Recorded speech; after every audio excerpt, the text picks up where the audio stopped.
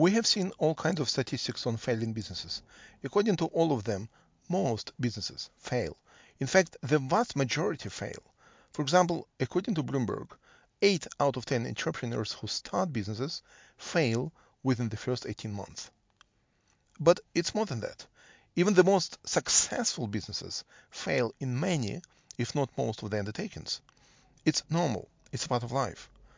This means that it's not easy to create value.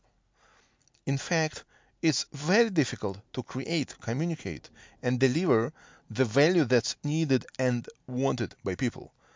The value creation is rooted in transforming uncertainty into certainty, in taking risks, in capital allocation, in navigating the labyrinth of needs and desires of the people who need products and services to begin with.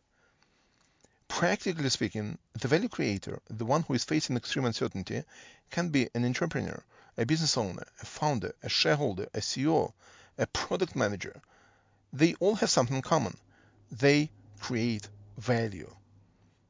This show is dedicated to those who create value.